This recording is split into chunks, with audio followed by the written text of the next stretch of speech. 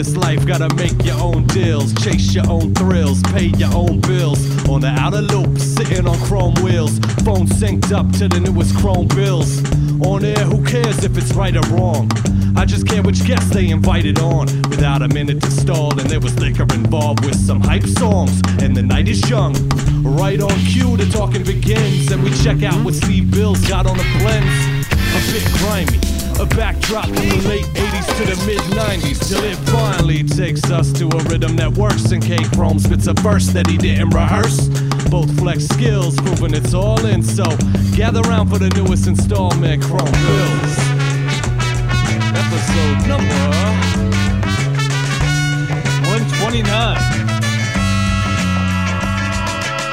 I'm very happy to say that we have the one and only Open Mike Eagle in the house tonight. Good afternoon or evening or day. Hey, that's me. I see the deepest greens, I hear the darkest blues. So we were just going to have you on for 90 minutes, but you're not going to say anything. We'll just play your songs for you. Can I go then? Do I have to stay? Do you have any requests before you go? Actually, jumping right in, I have a question for you. I have an answer. Meanwhile, Back Home, right, is a song that's on the Kool Keith album. Yeah. But you're the only person that rhymes on it. What's the backstory on that? It's a banger too. The backstory is that I was asked to get on a song for the Kool Keith album, and nobody ever told me Kool Keith wasn't going to be on it. Something told me that was the story, but I was wondering if there was like something deeper. Oh, you wanted to hear my shame. You wanted to hear it. Okay. No, I thought you were going to be like, Keith didn't want to. He was like, oh, you killed it. That's where it is. I thought it was like an artistic decision on his part. Oh, I'm sure everything he does is an artistic decision. I was just, I would hope somebody would have told me before I started promoting the album, as if me and Kool Keith had a song together. Nice. Before I thought my dreams had come true. Were you a big fan growing up? Oh, I love Kool Keith, man. The Dr. Octagon, Black Elvis sex style kind of era, like that's, and a lot of the Ultramag stuff too. Like, I'm a huge Kool Keith guy. Where do you stand on Matthew in his catalog? I don't remember it. Like, I think I heard it once right when it came out, and then I never went back and checked for it. So we talked about it once on an episode way back. He has a song called "I Don't Believe You," and it's literally just that song's awesome. It is, yeah. That song is incredible. I think it might be. You work at 7-Eleven. Right. I don't believe. I don't believe you.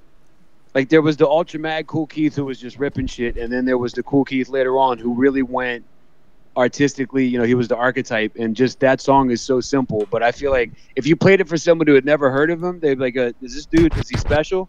But it's such a brilliant song out of his catalog for his style. Oddly enough, I grabbed some Ultra Mag instrumentals for this one. Okay. Perfect. All right, anyways. So you mentioned that you had places to go. We know you've been really busy with the upcoming release of Brick Body Kids, Still Daydream. What's been going on? What went into making that record? Did you work with a bunch of different producers? Yeah, because I don't think I'm ever going to work with one producer ever again, unless it's like I don't know, Quincy Jones or some shit. I don't see that in the cards for me anymore. It's good in terms of the cohesion you get working with one person, but I tend to like different kinds of sounds, man. So, and I like having the authority to make all of the decisions. I'm a megalomaniac too. Right. So for the listeners at home, the albums that you've done with entirely one producer is just Exile, or who am I thinking? Paul no, White. I did it. The last album I did was with Paul White. That's Hella Personal Film Festival. Ah, that's right. And then I did an album with Awkward called Animal Hospital. And I love both of those records, but just the process of making them, like, it's just not my comfort zone. I'm not a very good collaborator. Well, it's interesting because on your records you tend to have, like, I know, like Hannibal Buress, The Friendship. I was blown away to read that you were his RA in college, and that's where that friendship developed from. When you're working with a lot of different producers, you feel like it gives you more. You can just say, all right, I've got your track. This is what I'm going to do with it. You're saying that to 12 other people, and therefore you have more control over the product as a whole. Right, and if I don't, if me and that person disagree about anything, I can just scrap the song. Like I don't, you know what I mean? I don't. Right. At the end of the day, I don't owe anyone any explanations for anything, since my name's going to be the lead name on the work, and I have to stand behind it. And I think I just kind of prefer that rather than, because I tend to work with producers who maybe aren't as like our project isn't leaning on their promotion as much as leaning on mine. Right. So I feel like, I really have to stand behind it in a way that they don't. And I think it's the Paul White connection. Like, how did the connections with the different producers come about? And then how did you decide to just work with one on a particular record? I think it was a situation, like I met Paul White, or Paul White got in my orbit because he works a lot with Homeboy Sandman, and I really like the records that they make together. And when it came to making the album, I think the label that I'm on wanted to try that, like as an experiment, as a presentation style. Me with one producer to kind of see how that worked differently or better or worse than the way that I usually assemble records. So, and I was down to try it because Paul's like super talented. He's incredible. I just think at the end of the day, with the research that experience gives me, I'm kind of like squarely in the space of not wanting to do that anymore. Right. Now you mentioned the label that you're on, Mellow Music Group. Is they how many fingerprints do they have on any given project that you release with them? Nothing, really. Oh. Nobody ever puts I've been wanting the label to put fingerprints on my stuff sometimes. No label I deal with ever does. They always leave me alone too much. What would you like? I got nobody to blame. You know what I mean? If something goes wrong. Right. I told you it wasn't going to work. Right. Nobody says that ever. Right. What would you like to? What kind of direction would you like them to give you? I think I would like to work with I think what I missed in my career was the A&R era, where like somebody from the label actually worked with you on putting an album together. So you'd have some guidance on like, oh, this is a strong song. This song isn't as strong as this song. Maybe you should sequence things this way. Like, I don't ever really have that, and I feel very like on my own with that, and like I feel a lot of pressure to like really get it right, and I feel like a lot of times I'm just kind of doing it all by myself. From a Mellow Music perspective, the Celebrity Reduction Player, which ended up on the compilation, right? Yeah. What it's one of my favorite songs of yours. So what was the negotiation and thought process that ended up on the compilation as opposed to one of your own songs, or did you specifically write it for the compilation? I wrote it for the compilation. Okay. That was a situation where the label got me a couple beats from Odyssey to see if there was any interest in doing something specifically for the compilation. And so that one was very much like, was curated in as much as a song with me can be curated. Friend of the show. Actually, ironically, the Odyssey interview on Chrome Bills was the day you were taping that video in Brooklyn. Really? The one he went to? Yep. He came from here to go to the video shoot. I remember. That's amazing. So it's interesting. There's 3 hosts for Chrome Bills. I'm C's Mikes, K Chromosome, and Steve Jarek. We all grew up in a county in Maryland, so we all know each other from when we were younger. And then met Chuck. Eventually went to college, but we all knew Odyssey because we were sort of in the same local scene. And so I don't think we knew that he was going to work. I mean, it made sense once you joined up with Mellow Music Group. But I think the first that we had heard that he was going to work with you was at the end of the interview. He was like, I got to bounce. I'm going to go be involved in a music video with Open Mike Eagle. We were all like, holy shit, because we were already what do we find out? Right, yeah.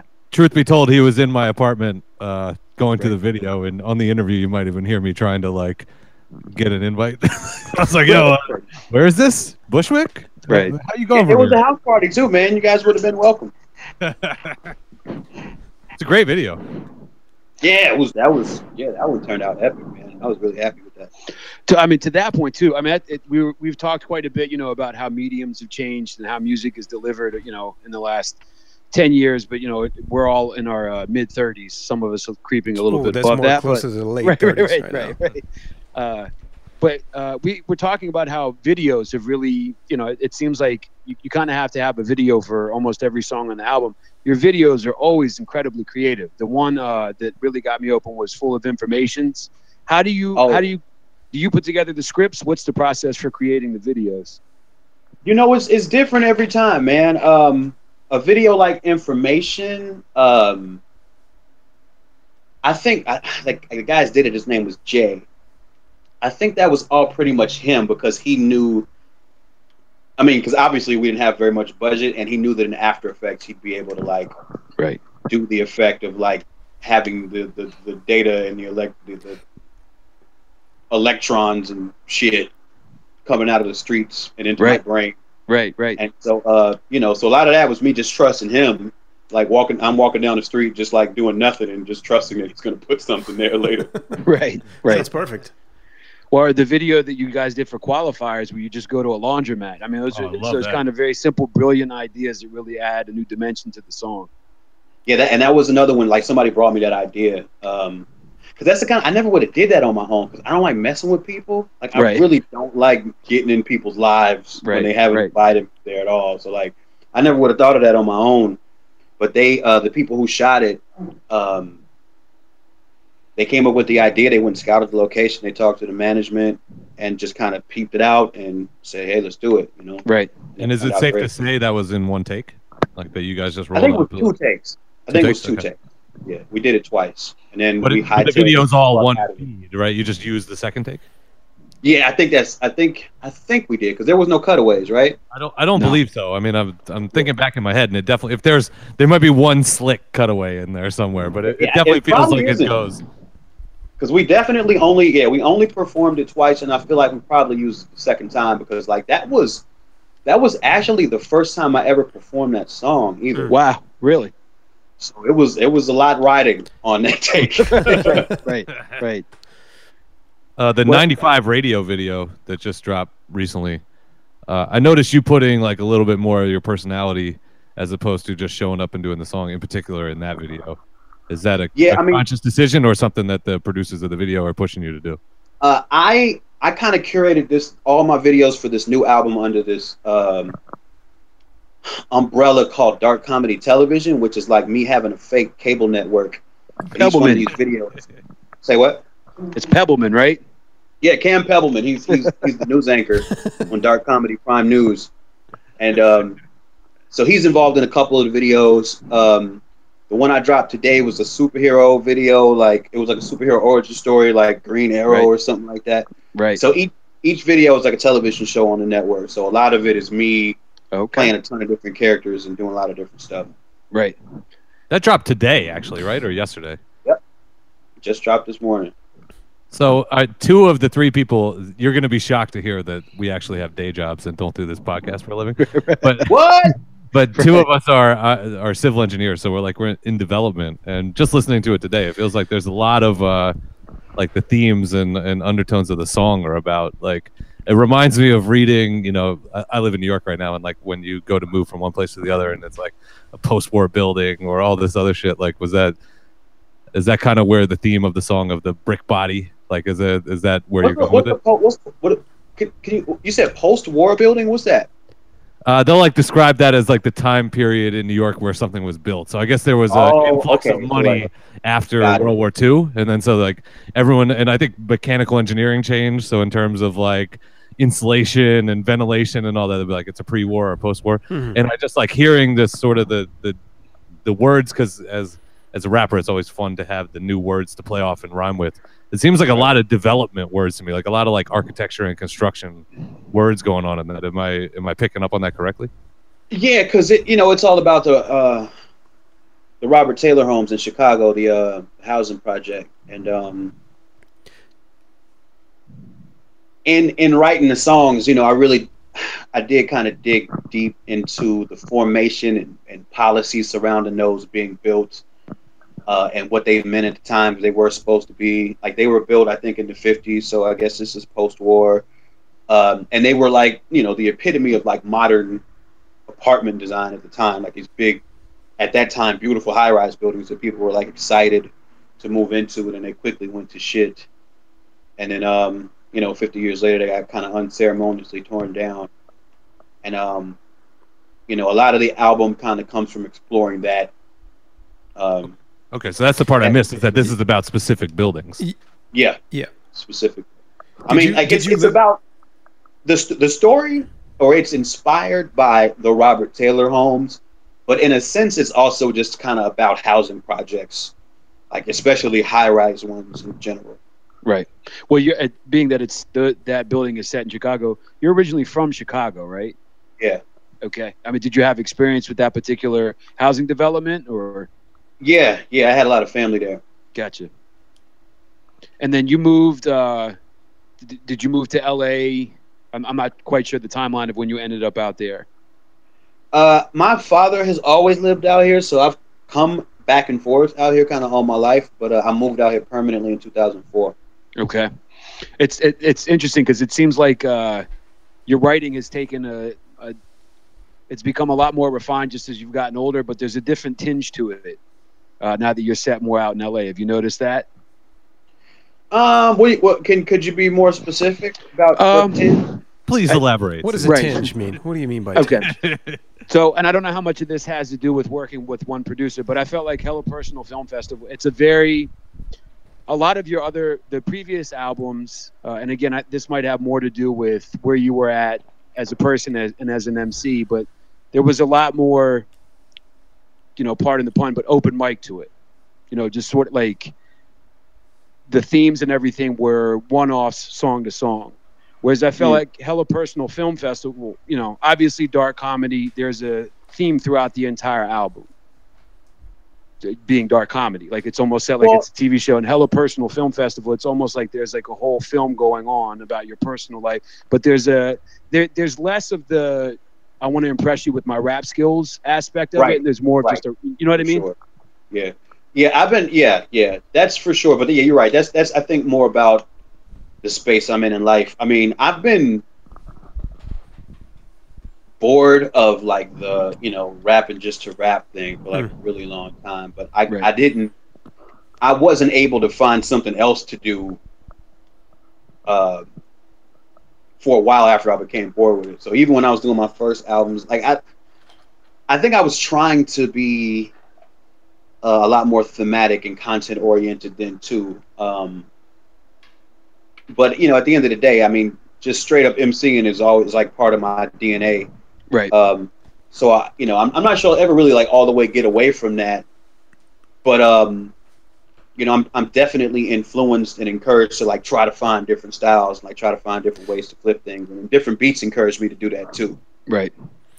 What? I'm sorry. Go ahead, Steve. I was gonna say, well, being with Bus Driver, No Can Do, and Milo, like those guys are always inventing new styles. I mean, I'm sure it never gets bored, you know, with the Hellfire Club. Yeah. I mean, you know, we all.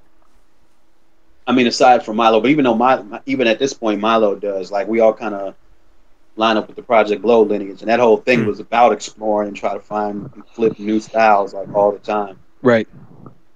Well, that's what always sort of grabbed me about your writing style. I think a long time ago, Louis Logic told me, he's like, you got to check this guy out. And then when I first got into your writing style, did you get the name Open Mike Eagle from open mics, or was that just you just slapped open? Yeah, it was from open mics in college, but it was like, it was more about what an open mic meant than me actually like going to a lot of them. You know what I mean? Yeah. It was more about like, I was the guy on campus who would rap all the time. Like I was the freestyle on the corner. I'm in all the battles type guy.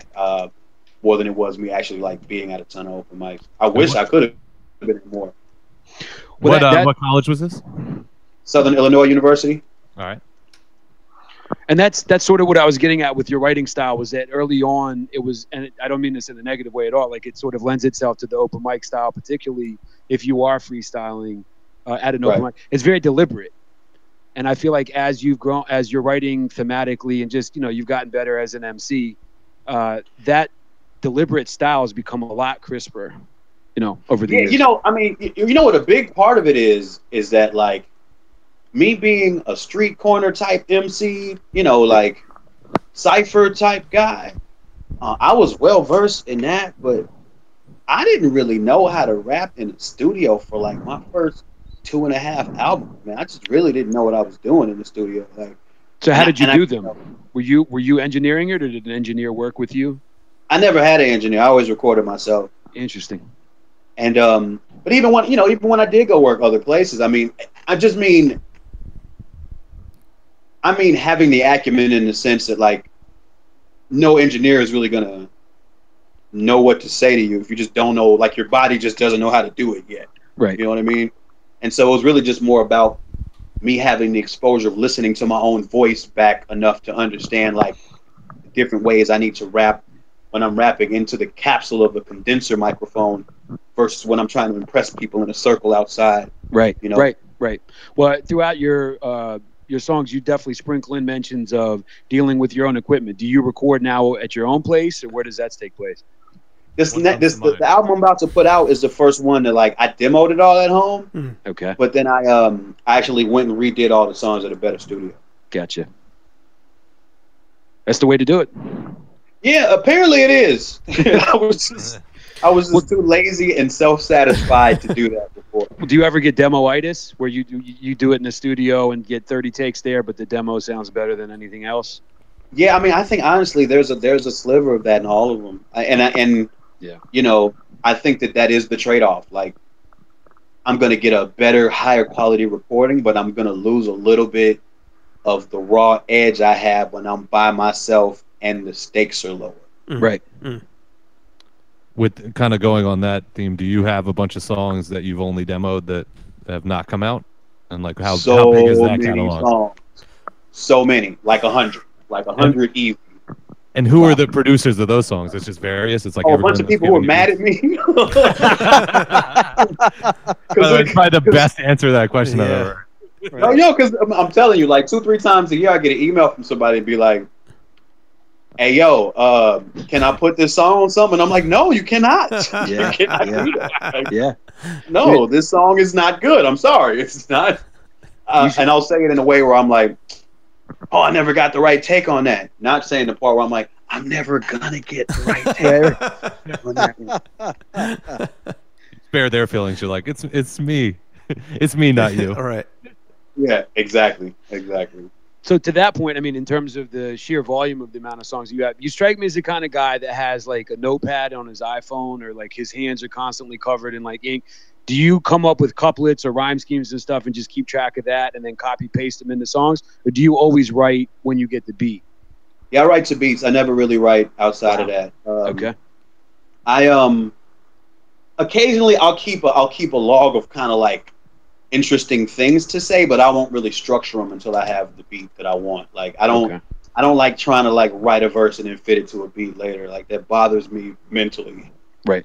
Some of the word combos, though, I wanted to believe that you were tracking those somewhere, and you weren't in verse 3 and being like, "Oh, this is a perfect rhyme." Because there's some of the, one of my things that's like my favorite thing about MCs that I like is the 2 and 3 syllable rhymes where they're just fucking from out of nowhere, and I feel like that's certainly a strong part of your repertoire. So maybe it's just like you're like, I got this and this that rhymes, and like I'll put it into a song one day. No, I mean occasionally, but not often. Like I like to let the momentum or the moment of that song kind of guide me to those. And I like to stumble upon a word and be like, okay, this is a word I haven't rhymed with yet. Let me try to find like the flyest rhymes to go with that one. So I like to do that because it comes off a little bit more conversational. Because I actually on the one of our recent episodes, I was talking about how occasionally when rappers get buzz, they start doing weaker stuff on people's collabos, right? And I was making a point that I think you're the opposite of that. And the song I was pointing to was the Wax album, right? Where it's like, lackadaisical. Yeah, lackadaisical. Half IKEA, brand new thing, but it's a bad idea. Like it's. So I was thinking that you just had this repertoire of all these rhyme patterns, and you're like, I'll just play with some of them on this beat. But it's interesting Yeah. to think that you're actually getting loose on that beat and just being like, I got 16 for this. Yeah, I mean, it took me, a few hours to write that, but yeah, you know what I mean. Like, I just wanted to kind of match his energy, and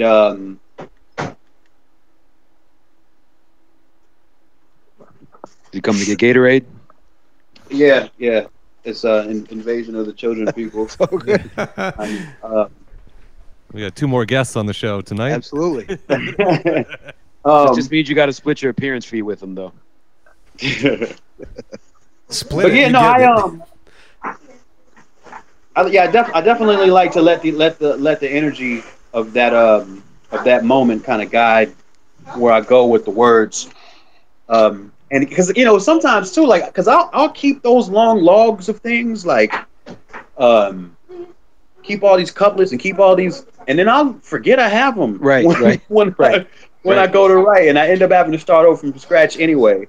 See, it's funny because I feel like doing that, creating that log, and then eventually forgetting about it. It's like the reps that you did to build up the muscles to actually do it when it's time to sit down and write. But you strike me as the kind of guy, like, you'll be in a rhyme scheme, and you'll get to the 4th bar where you need to have something to end the rhyme scheme, but you don't settle for the easiest one. You'll go. No, I can't do the easiest one. I'll feel bad. Right. I'll feel really bad. That's a writer's writer right there. You know, Did you guys used to listen to the Outsiders? Yeah. Oh, hell yeah. See, I feel like they like the Outsiders in me won't let me settle for Right. like the weakest one, like the Young Z and the Pace one, Right. Yeah. Right. the Slang Ton in me. They won't let me, like, and if I've heard somebody do it, I can't do it. Can you give me a favorite outsider? That's always an interesting question. I mean, it's got to be Z. It's got to be Z. But I love them all. Really, there's bars from Young Z, from Pace, from Digga, from Slang Ton, from Yaya. Like, there's bars from all of them that I like. Yo, bitch said aliens fucked her and her 4 friends. But it was all the outfit we dressed up as Martians.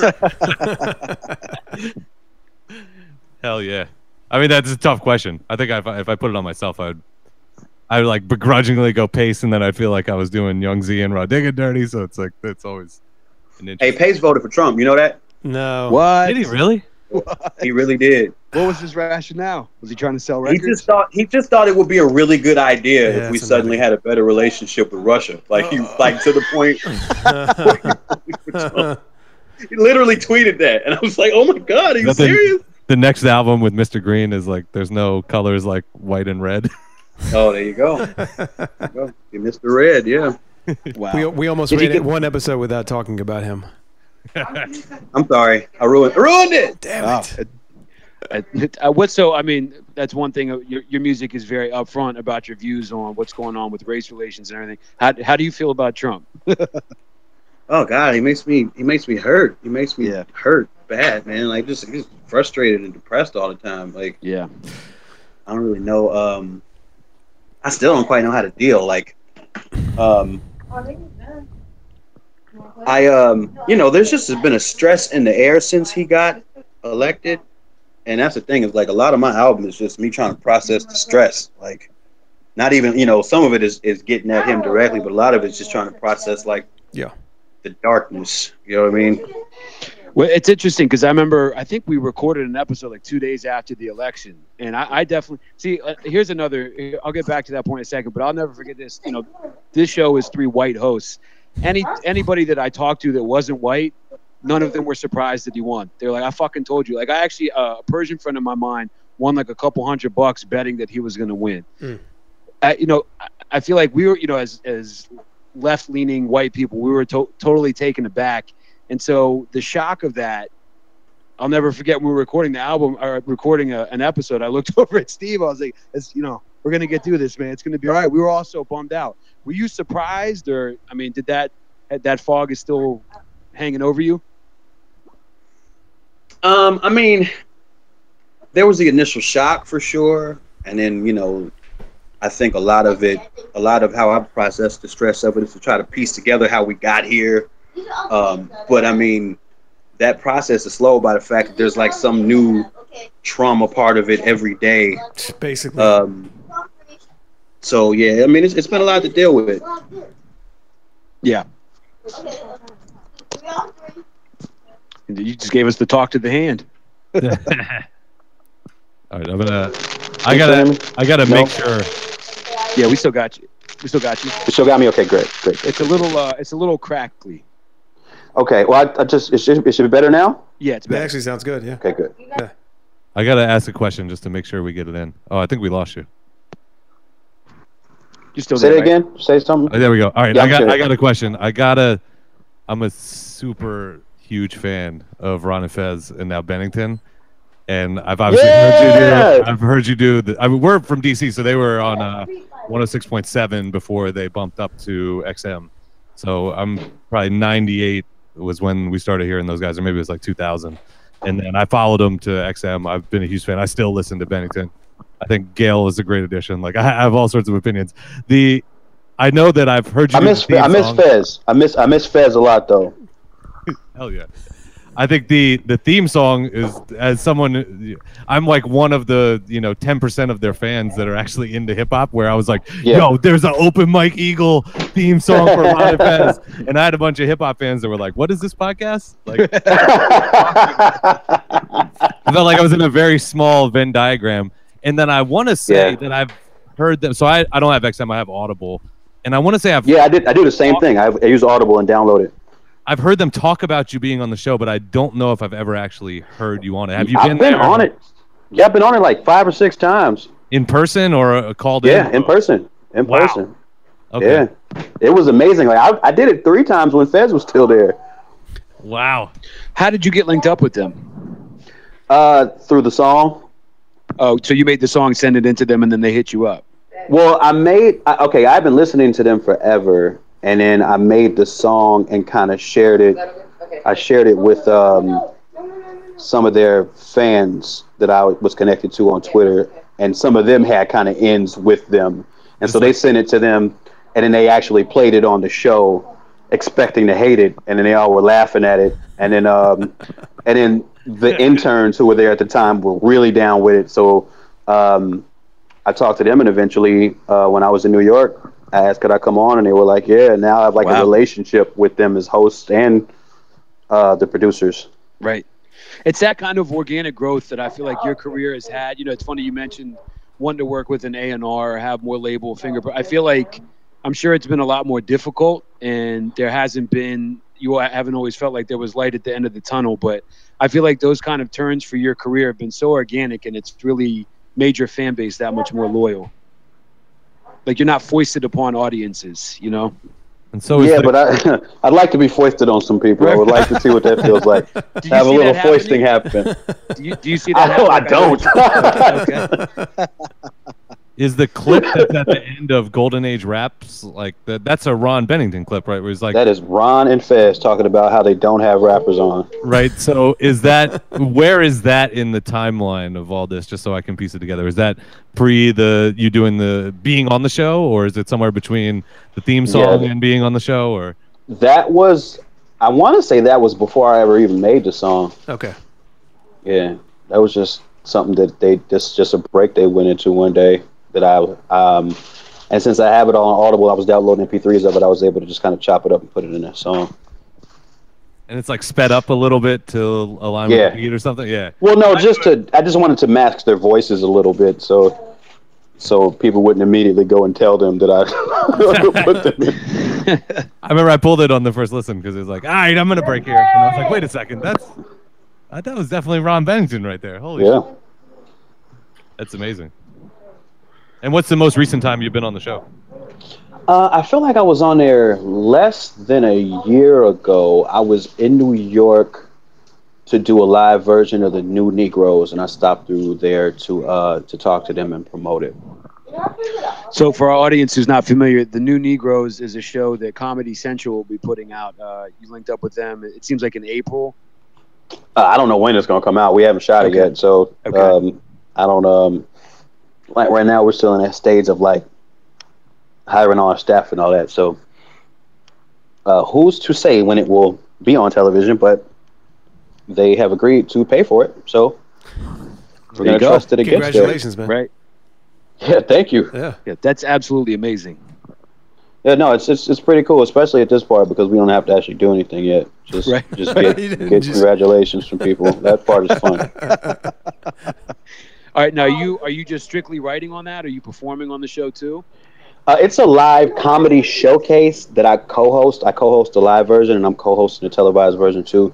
And I'm going to be doing music on the show as well. Okay. Where are the live versions held? In LA at the UCB Theater, but we've done it around the country too. We've done it in New York, San Francisco, Denver, Portland. We do it all over. Planning to do it in New York again anytime soon was really where my question was going. I mean, but when we do it around the country, it's because some comedy festival books us, so we never know when that's going to happen until it happens, kind of thing. Okay. Yeah. Gotcha. And you were also on the Eric Andre show, right? Yeah, I didn't make a televised version, but I was there, and I'm on the internet getting beat up on the obstacle course. So obviously Hannibal is the co-host of that show. I mean, my question is pretty straight to the point. How fucking crazy is Eric Andre? He's not really crazy. Like, he's not a person, like, I've been around real crazy people. Right. Like, real crazy people don't get television shows because they don't show up to places on time. Oh, yeah. You know what I mean? So, like... It seems like he really thinks all of this through. It's not like... Absolutely. And it's all from a very specific point of view, and it's all an extension of, like, what he had been doing as a stand-up for, like, years and years and years and years. Right. He's got the Tim and Eric, like, let's just take this as literally as far as it can go. It's exactly. Like Tom Green, Tim and Eric or something. Yep. Kind of. Yep. All of those influences, like, it's all in some senses like social experiment, Right. Yeah. Well, the Ranch Me Bro guy, that guy, I mean, the whole thing is just how far can I take it before? How much ranch can I pour in your lap before you punch me in the face? Yeah. See, Eric's the kind of guy who would have made the music video in a laundromat. I, however, am not that guy. Right.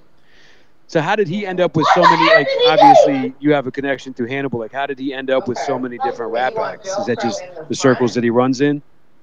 Who, Eric? Yeah. Eric has always had rappers on the Eric Andre show. I think the first episode had, like, Killer Mike on it. Like, Right. On a treadmill or something, right? Or was something. Was it Bronson in? I think that was Bronson. And he had Killer Mike, I think, was doing translation for an opera singer or something in, like, a Viking hat. Like, right. He never let anybody straight up perform. Right. John Wayne plugged in with not being plugged in. The John Wayne shit is class. I love that.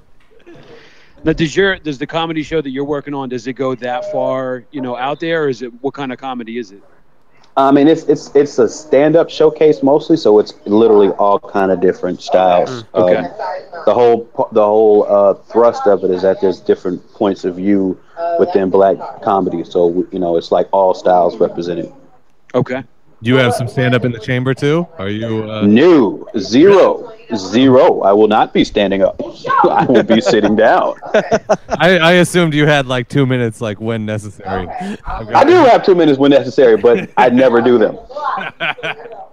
See, it's funny because one of the things that you allude to a couple times in your music is that you're bad at sarcasm. I think you have such a great sense of humor. I almost wonder if sometimes saying you don't have sarcasm is sarcastic. No, I'm terrible at sarcasm, and I don't. Hey, can you guys keep it down a little bit? Was that sarcastic? No, it wasn't. Straight ahead. See, I don't like it when people are sarcastic with me because I'm very gullible and I fall for it every time. I'm not good with irony. I need everyone around me I prefer everyone around me to be sincere because I go for it and I believe the things that people say to me. Right. You are a Scorpio. Yeah, but what does that have to do with it? I don't know. What does that mean? Every Scorpio I've ever met needs it direct and to the point. They don't want to beat around the bush. You know what I mean? Okay. They're all women, so maybe it was a little different. I don't know. Okay. Yeah, stop doing all that bush beating, dude. Right. Just tell me what you want for dinner tonight, right? Right. Hey, question. You guys are on a song together with Slug. And is this the first time you guys are talking? Like, or you guys have talked over the phone? And I'm just curious about how that came together because I really don't know. This is not a setup question. I do not know. So it's funny. I don't know if you remember this, Mike, but we met. You were touring with Doomtree, and it was a show in D.C. at U Street Music Hall on Valentine's Day. It was a Saturday, and so my girlfriend at the time, now my wife, it was like the first Valentine's Day we'd spent together. It was the first show that she'd ever come to, and I was like, "Look, when my set's over, I love you. Like, hang out with your brother or something. I need to make time to go talk to Open Mike Eagle." Because I want to just tell him I'm a huge fan. I also want to try and get an interview with him for the podcast. After my set and then after your set, you were standing over at the merch table, and I saw you looking at your phone. I was the most fucking nervous dude. I was like, I never went up and talked to you, and I've hated myself for doing it ever since. Oh my god, that sounds I mean, there was like nobody at that show though, right? That was like a really terribly. That show was terribly attended, wasn't it? No. Well, here's the crazy thing. If I remember correctly. It was a Saturday in February in DC, and I know you're from Chicago. You don't deal with this out in LA. It was like 50 degrees when I was driving down there. Literally, as the show was going on, about 8 inches of snow fell on the ground within like a 2-hour window. So there was a ton of people for my set and your set, and it sort of leveled off. But there was probably like 600 or 700 people there. In a 1,000 cap room. Yeah, it was actually no wait. It was sold out, but a lot of people didn't get in until there was a lot of people for you and I, and then because of the snow, a lot of people didn't get in until like 2 songs in the Doomtree set.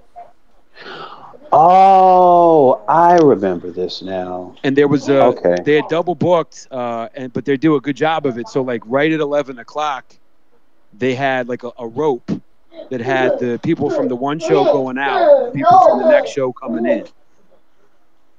If you remember that. But I remember I talked to you a little bit after the show with Sims and Mike, and I gave you guys a copy of the CDs, and I was like, I should have just said, yo, I'm a huge fan. I hope to cross paths with you again. Well, we got the internet, man, so we can cross paths every day on the Twitter box. Right. So paths. To Chuck's question, it's funny because I'd hit you up about doing something on a record I put out called With. And did it work in your time frame? I couldn't tell if it was a polite way of saying I never want to talk to you ever again. But oh my god! So he's really revealing himself right now. And I don't remember any of this. I didn't know he was going to get this open. That's what I thought. Well, so when I hit, I've known Slug for a long time, and so when he and I were working on a song.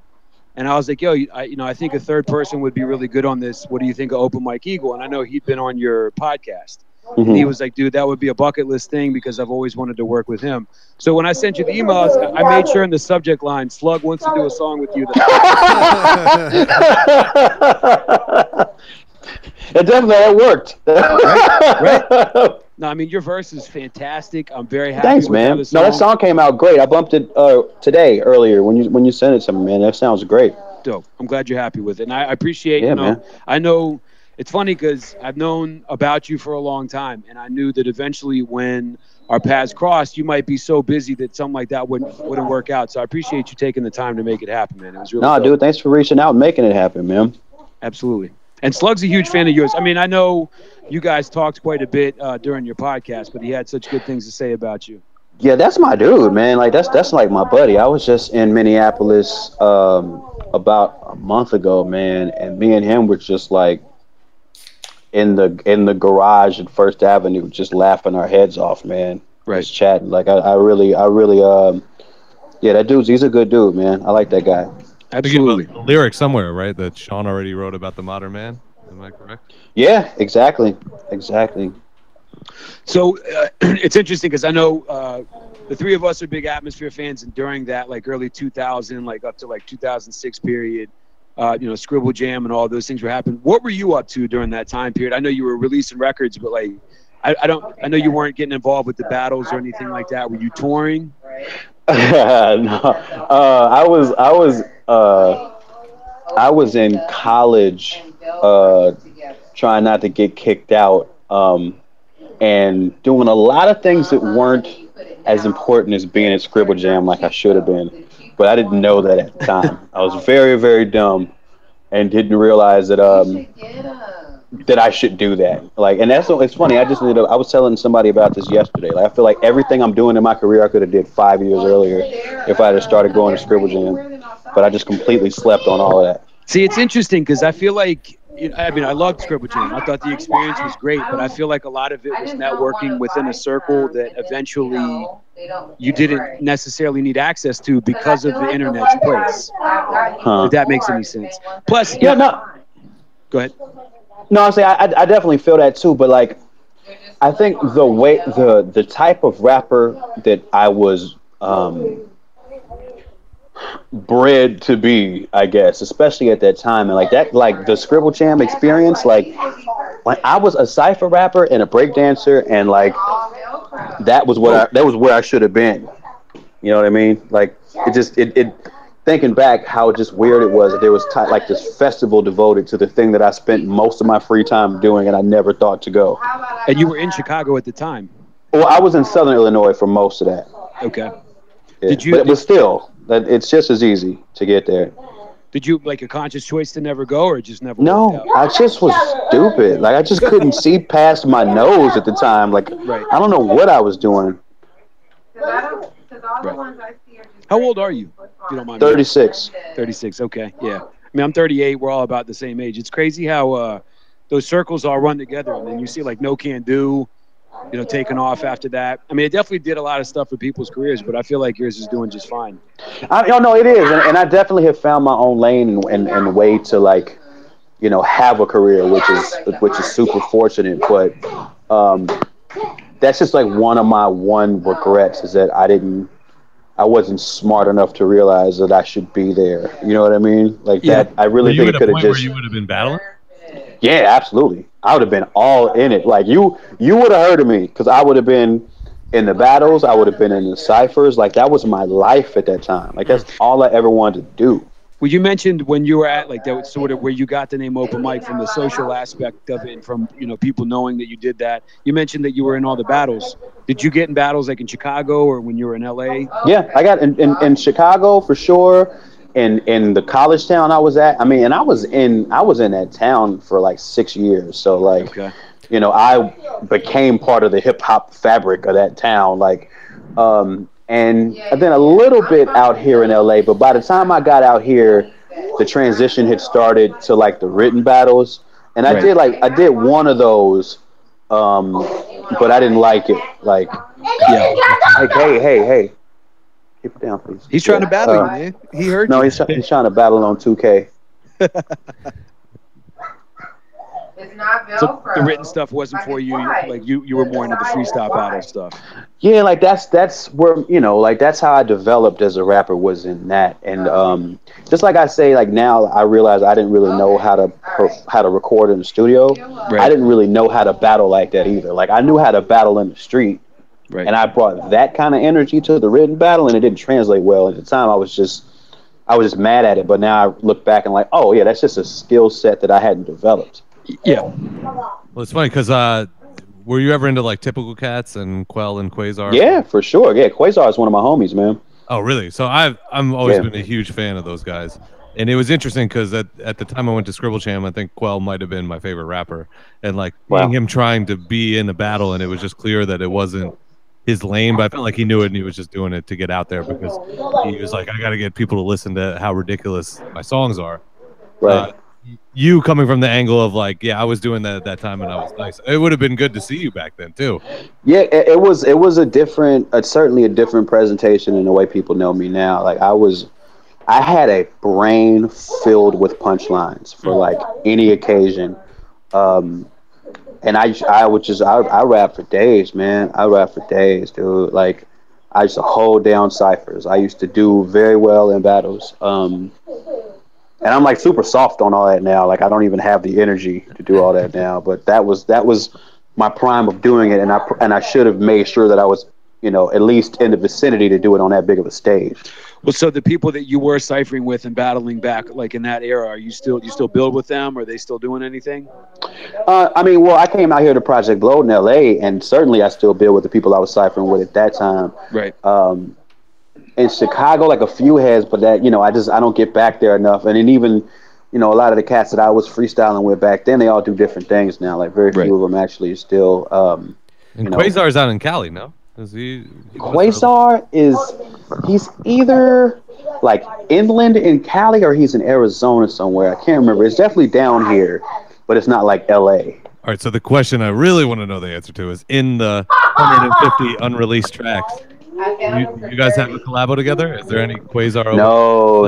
And there's really only unreleased collabs from like my first album era, and that was mostly just like Project Blowcast with stuff that I didn't put out.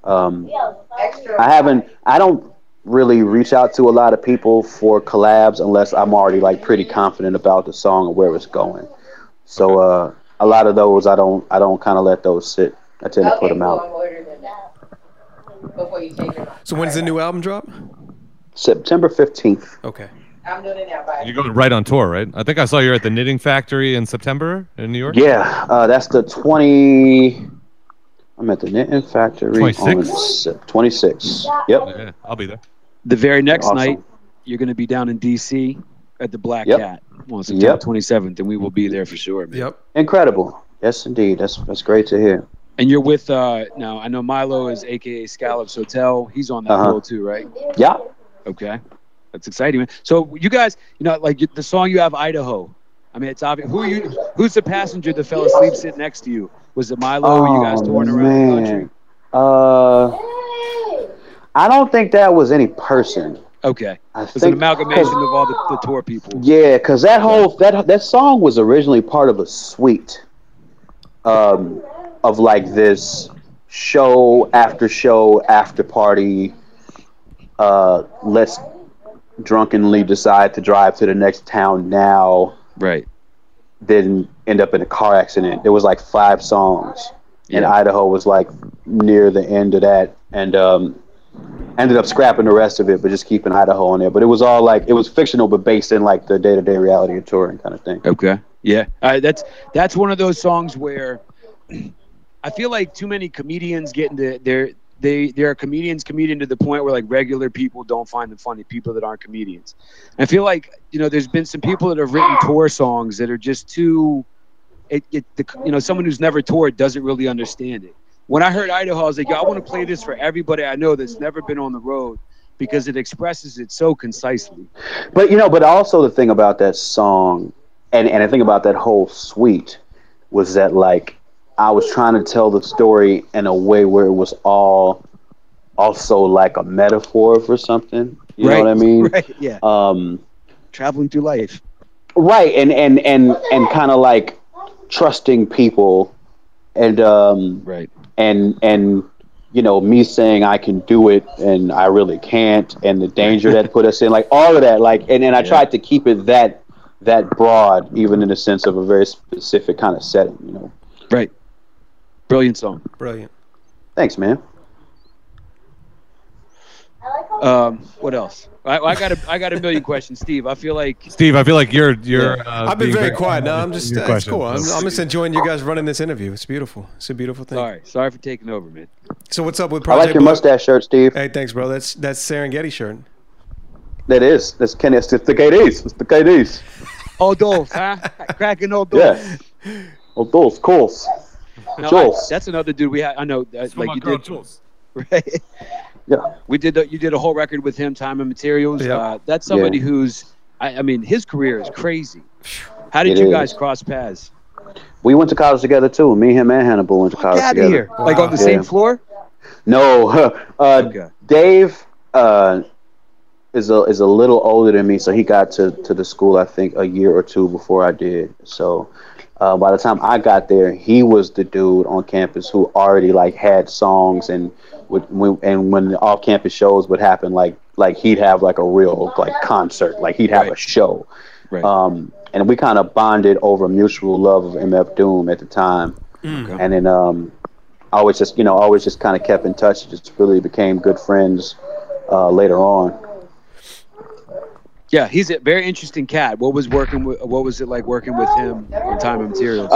It was different, man, because he's a guy who does a lot of writing, and then matches to beats later. And like I said, I don't do that, so it was like a very, you know, I didn't do it that way because I don't do it that way, but I came with a kind of writing style that was very in the moment to kind of match his energy on that, and for us to kind of find like a mutual space in that. Yeah, I mean, it's interesting. I feel like, you know, we've actually talked about pretty much every rap duo that there's ever been. Like Smith and Wesson had like a certain cohesion that was very natural, and I feel like, unfortunately, you don't see a lot of rap duos out now. So when people make an entire record together, like Slug and Merce, or like, you know, it's really got to be the right match to hold the listener's attention for 6 or 8 songs. And that's true. You know, the different styles that you guys have on that record alone. I always think about, like, if I didn't speak English, that would be such an ill sonic record from a linguist standpoint because it's so different. Yeah, and we try to do a lot of that where like it wasn't so much about the words; it was like more about an energy that we were trying to like get across in those songs. Right. You got it across, man. Another banger. Thanks, man. You just got to do a song with Kool Keith now. Yeah, you know, I would love to. But next time I'm invited to, I'm gonna look that gift horse right in the mouth, man. Okay. I'm gonna ask a ton of questions next time. Let me hear his verse first. Right. Can I see this in writing, sir? Right. Yeah, right. Like that. So you know, we don't want to take up too much more of your time, man. We know you're busy. If there's where can people find your music? Just everywhere where they still have music. So like Apple Music and the Spotify's and the Bandcamps. You know, you can always keep up with me at MikeEagle.net and at Mike_Eagle on Twitter. I'm on all the socials. I like to have my music everywhere where music is. If you're interested, check it out at via the platform with which you are most comfortable.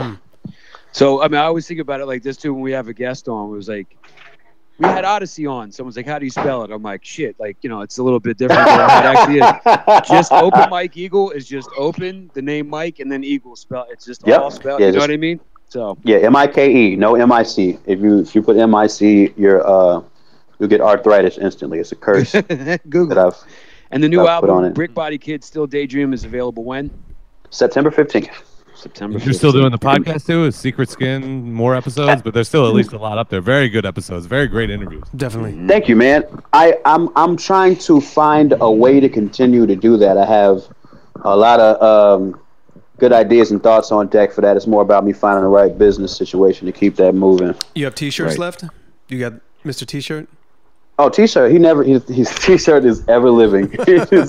He's so mad he can't talk to the people right now. He's got so much to say. The Razkaz interview where he talks about how Sean Price kind of got his style.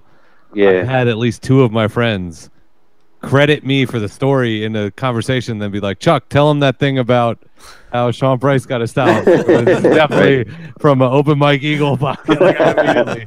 Like, you cite me. That's great. I'm in the footnotes. You're deep in the footnotes because I'm like, I cannot take credit for this. You have to hear the whole thing to hear it. But as you know, as hardcore hip hop fans like we are, and lyricism fans, and obviously everyone loves Sean Price. Like, it was such a great, what's not working? Unobstructed view of someone from his inner circle talking about him, and for you to capture that, I was like, those are the moments that we die for in this podcast. You know, and that's the thing too, because going into that interview, the last thing I expected was a story about Sean Price. You know what I mean? Like, I knew that they knew each other, and I knew they had worked together. But it's just, you know, I don't know. Like, when it comes to that era of hip hop, people who were in the business at that time, like, and I get a lot of this listening to Drink Champs too. Like, you just have no idea how much those people saw each other, right? And like, were in the same places and had relationships that weren't necessarily represented by like the songs they were putting out at the time. You know, like all of that's really like eye-opening to me.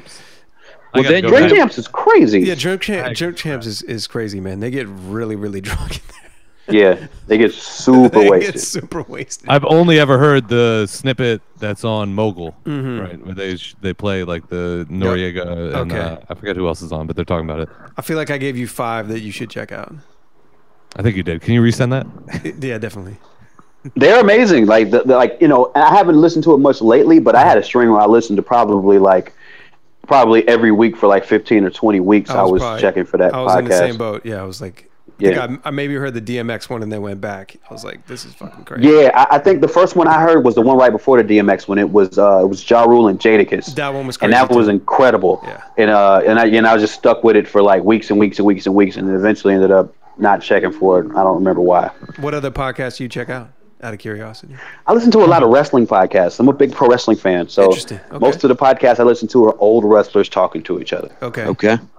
What about the Peter Rosenberg guys? Yeah, what about I stopped listening to his now that he actually works for the WWE because now he's officially insufferable. Shout outs to the Peter. The backstory is Cole and I went to college with Peter and definitely like freestyled on the show. And so it's always I've always been like very happy for everything he's doing in his life as anyone would be for someone that they knew. Well, I always say, but it's interesting to hear. I knew there was a tipping point out there.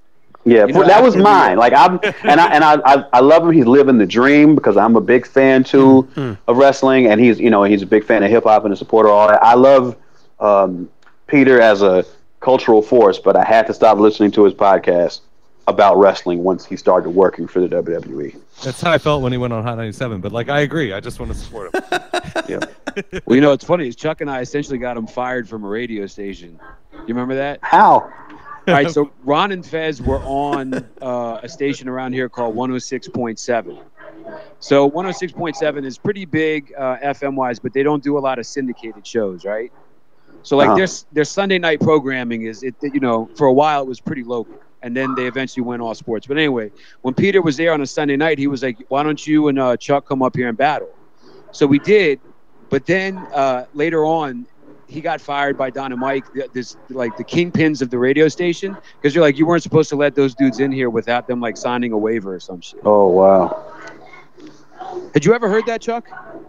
I don't think I had. I was like, I was like, do tell. Right? Yeah. I obviously remember the day. It was a weird like, who is the best white rapper in Chocolate City? It was called the Cracker Rap Off. Oh god, that's terrible. Why does that happen? Terrible. That's it's terrible. Thing to do. And I remember that Cole and I had like ridden to the show together and then battled. And the thing I remember about it was my first verse was entirely about the ride over. Right. I was trying to plan a ride home.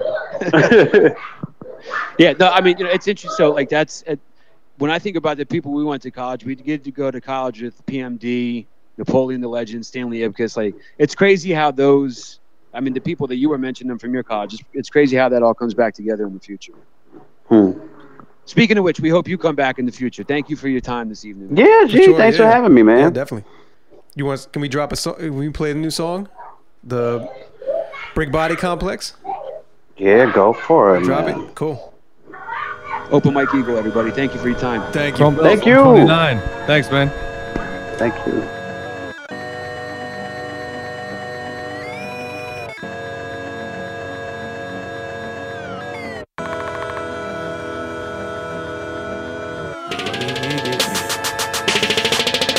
Call me nigga, a rapper. My motherfucking name is Michael Eagle. I'm sovereign, I'm from a line of ghetto superheroes. I holler, I got something to bring to your attention. Attention. I promise you I will never fit in your descriptions. I'm giant, don't let nobody tell you nothing different. They lying, a giant in my body is a building. No surfaces underground, no sound when I'm calling home. City broken my brothers down, now I'm standing here all alone. Some weather my monochrome but my hollow bones. David Bowie told me I'm not alone. Now I'm overgrown with these model homes. Still here if it's hot or cold, still here if my body move. Still standing on Cottage Grove, still do what I gotta do. Stone tablet on stone tablet, I'm old granted, I'm not a tomb. Y'all can move this whole planet, I'll hold fast and I'll follow through, I promise you. The shelters, basement, always early morning, Sunday, midnight, all day. Do what the adults say, don't engage in horseplay. People speak in tongues. Don't call me nigga, a rapper. My motherfucking name is Michael Eagle. I'm sovereign, I'm from a line of ghetto superheroes. I holler, I got something to bring to your attention. Attention, attention, attention, attention. I promise you I will never fit in your descriptions. I'm giant, don't let nobody tell you nothing different. They lying, a giant in my body is a building, a building, a building, a building. My other name is 3925. Make sure that my story's told. 16 is so stories high. Constructed 55 years ago. Winter weather, yeah, here we go. Shot town in my building code. Stood here for 10 million snows. Wind chilled is all in my bones. Indivisible, indivisible. Kids and criminals, young and old. No radiated my dungeon code. Thunder humping you something slow. 20 down and just one to go. City say they gon' knock me down. Still wearing my iron hood. Told y'all you won't stop me now. Call me nigga, a rapper. My motherfucking name is Michael Eagle. I'm sovereign, I'm from a line of ghetto superheroes. I holler, I got something to bring to your attention. Attention, attention, attention, attention. I promise you I will never fit in your descriptions. I'm giant, don't let nobody tell you nothing different. They lying, a giant in my body is a building, a building, a building, a building. The shelters, basement, hallways, early morning, Sunday, midnight, all day. Do what they get don't say. Don't engage in horseplay. People speak in tongues. Mama's in the basement smoking something. We grew up in hazes, projects, dungeons, graduation lunches. Try to make us something, see what we become. Call me nigga, a rapper. My motherfucking name is Michael Eagle. I'm sovereign, I'm from a line of ghetto superheroes. I holler, I got something to bring to your attention. Attention, attention, attention, attention. I promise you I will never fit in your descriptions. I'm giant, don't let nobody tell you nothing different. They lying, a giant in my body is a building, a building, a building, a building.